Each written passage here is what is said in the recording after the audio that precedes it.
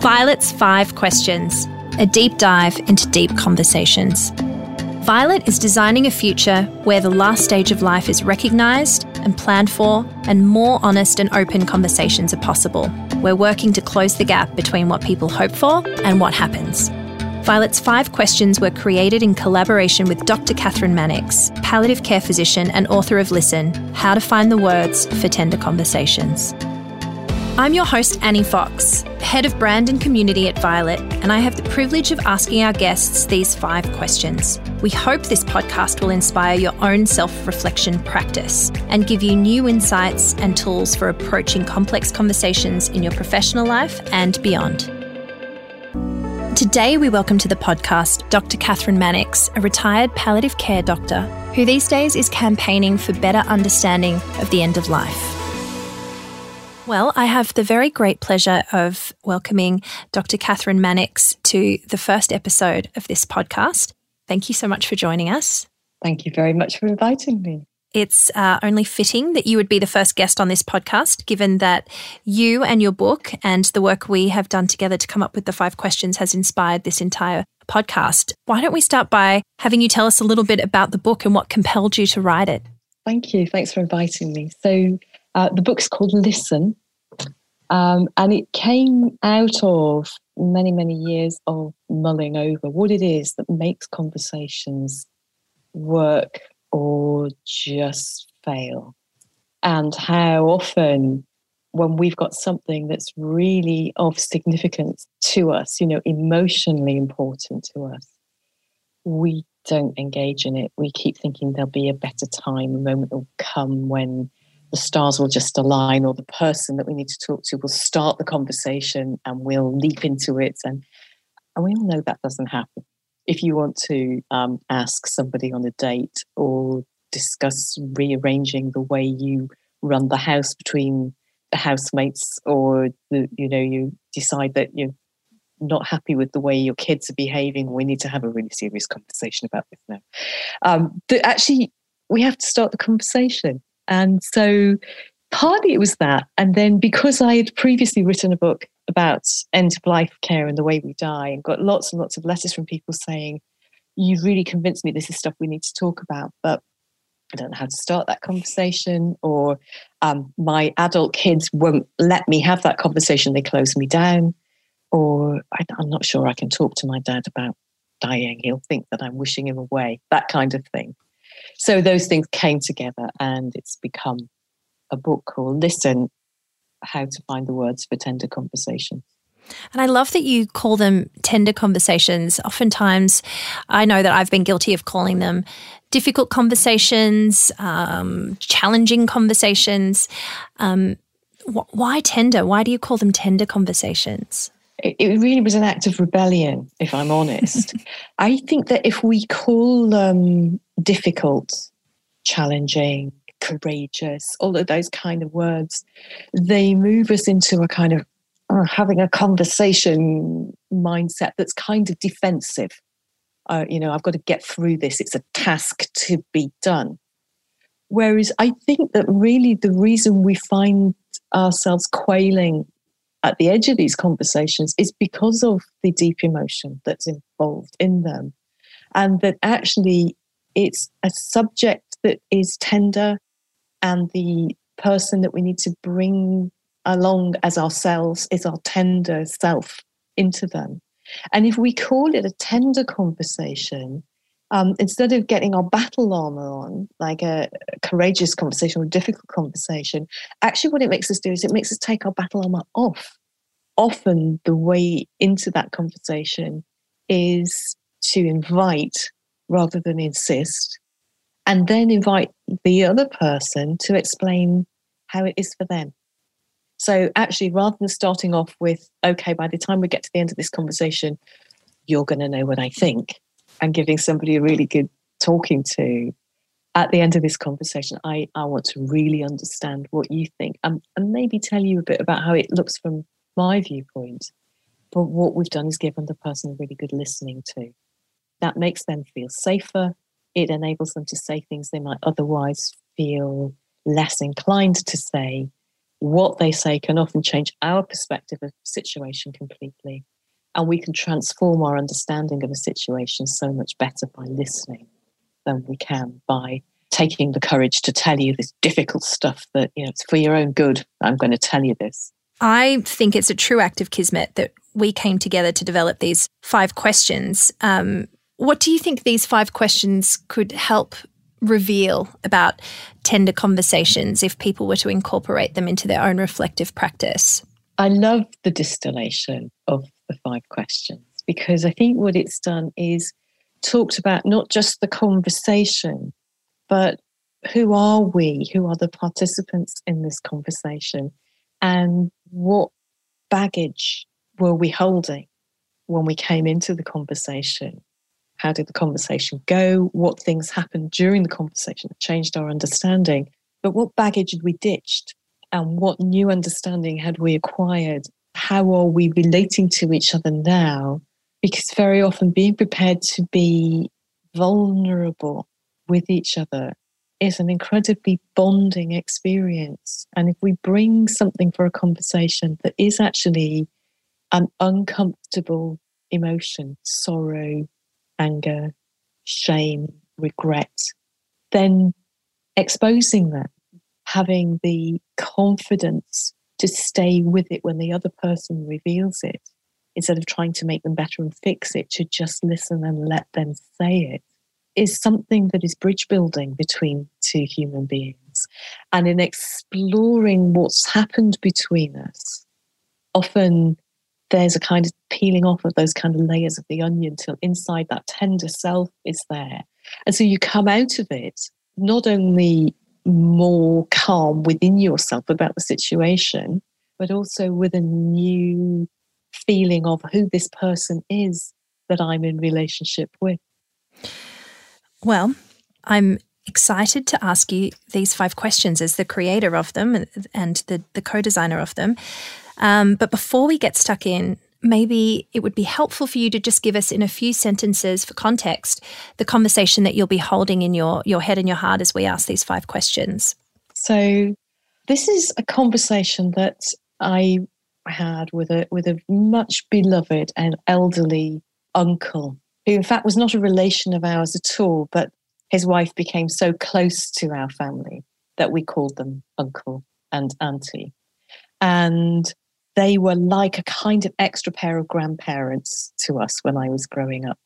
And when I went off to medical school, they were incredibly proud of me. And while I was at medical school, Auntie died.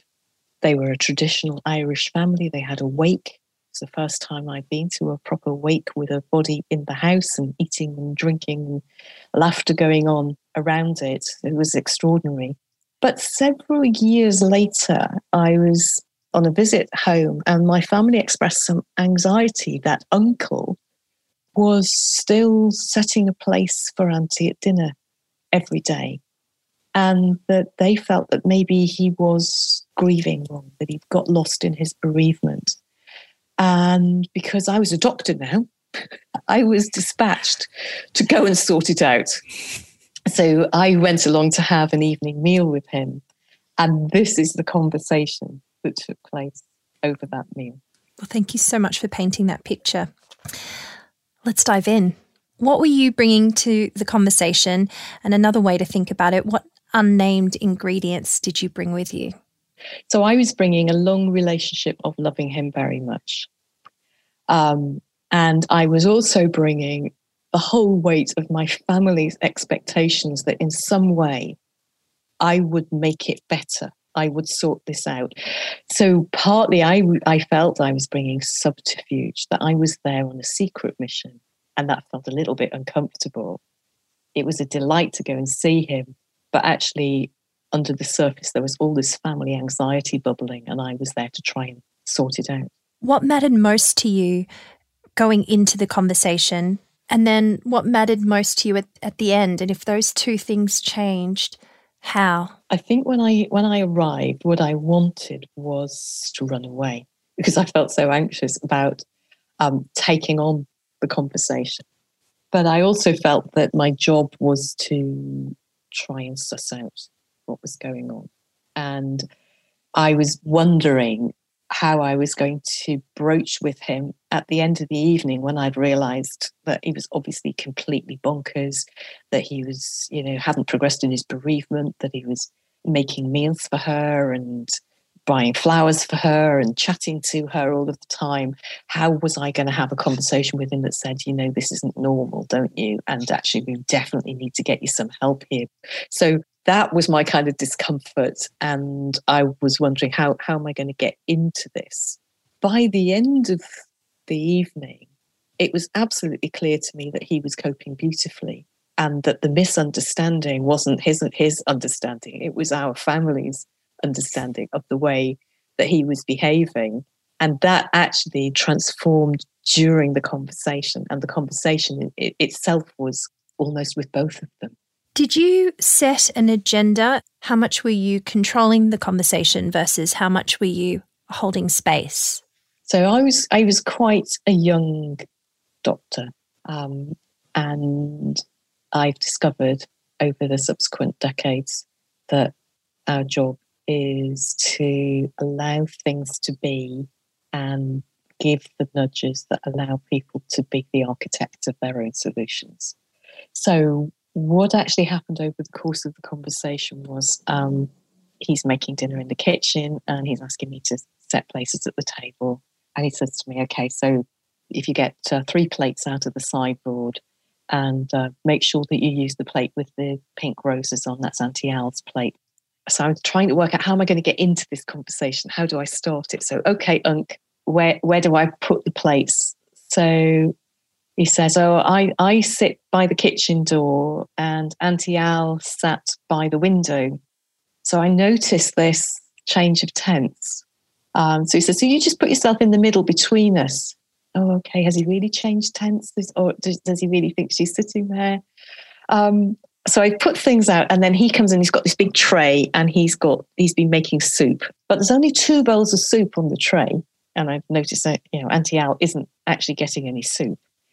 And he tells me that he bought the flowers on the table for Auntie Al today. So they're yellow roses and they were always her favourites. And, I buy her flowers every week. So I think, right, okay, I'm going to just have to bite this bullet. So I started by asking him a question, and grown-up me is quite proud of young me for doing that, because asking a question is such a helpful way in. So I just said to her, Unc, do you think it's unusual to still be setting a place for Auntie Al? And he was completely up for the conversation, which was fantastic. And he said to me, I'm not silly. I know she's dead. But it's an enormous comfort to me to be able to talk to her, to spend time with her, to forget for a while that she's dead. And that enables me to be able to bear the time when I do remember. And so we sat down and he poured some glasses of water, 2 glasses of water. And then he said to me, Auntie Al and I, we're so very proud of you. And I thought, I've always known that they were very proud of me.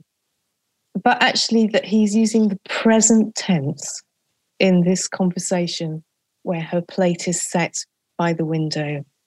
And I just got it. So 2 things happened.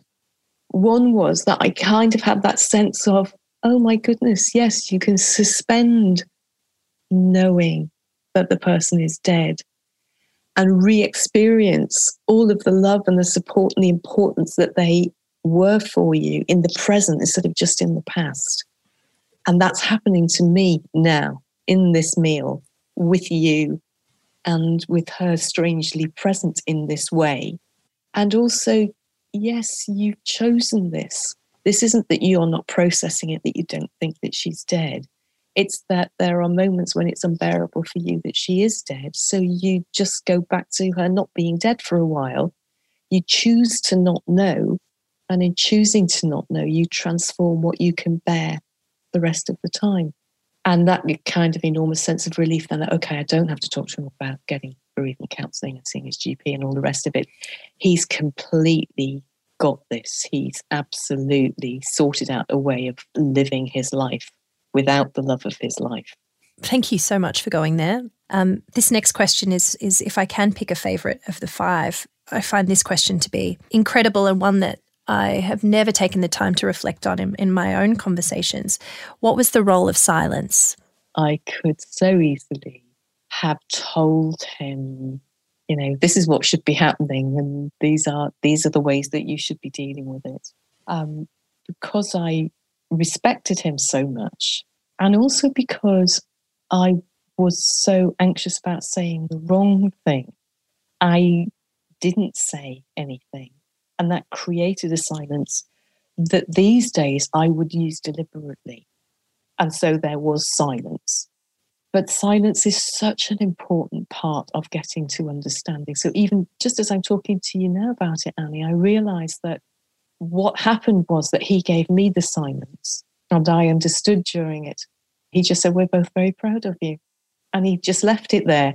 And then my experience of being lost for words was the experience that people have in these tender conversations where they move from this understanding to that understanding. That journey, that space requires thinking and processing, and that requires silence to happen. And our last question, if you could go back and do it again, would you do anything differently? I would go with less trepidation, and I would feel that I could be honest in my curiosity. We're just also interested about the way you've preserved the presence of Auntie Al in your life. And I'd really like to understand more about that, because it's clearly a huge comfort to you and I could learn. So tell me about it and let me understand it. So I think I'd approach it with less anxiety. I'd approach it with more humility. I wouldn't be going there to fix it. I'd be going there to understand it. But I'd still start with a question.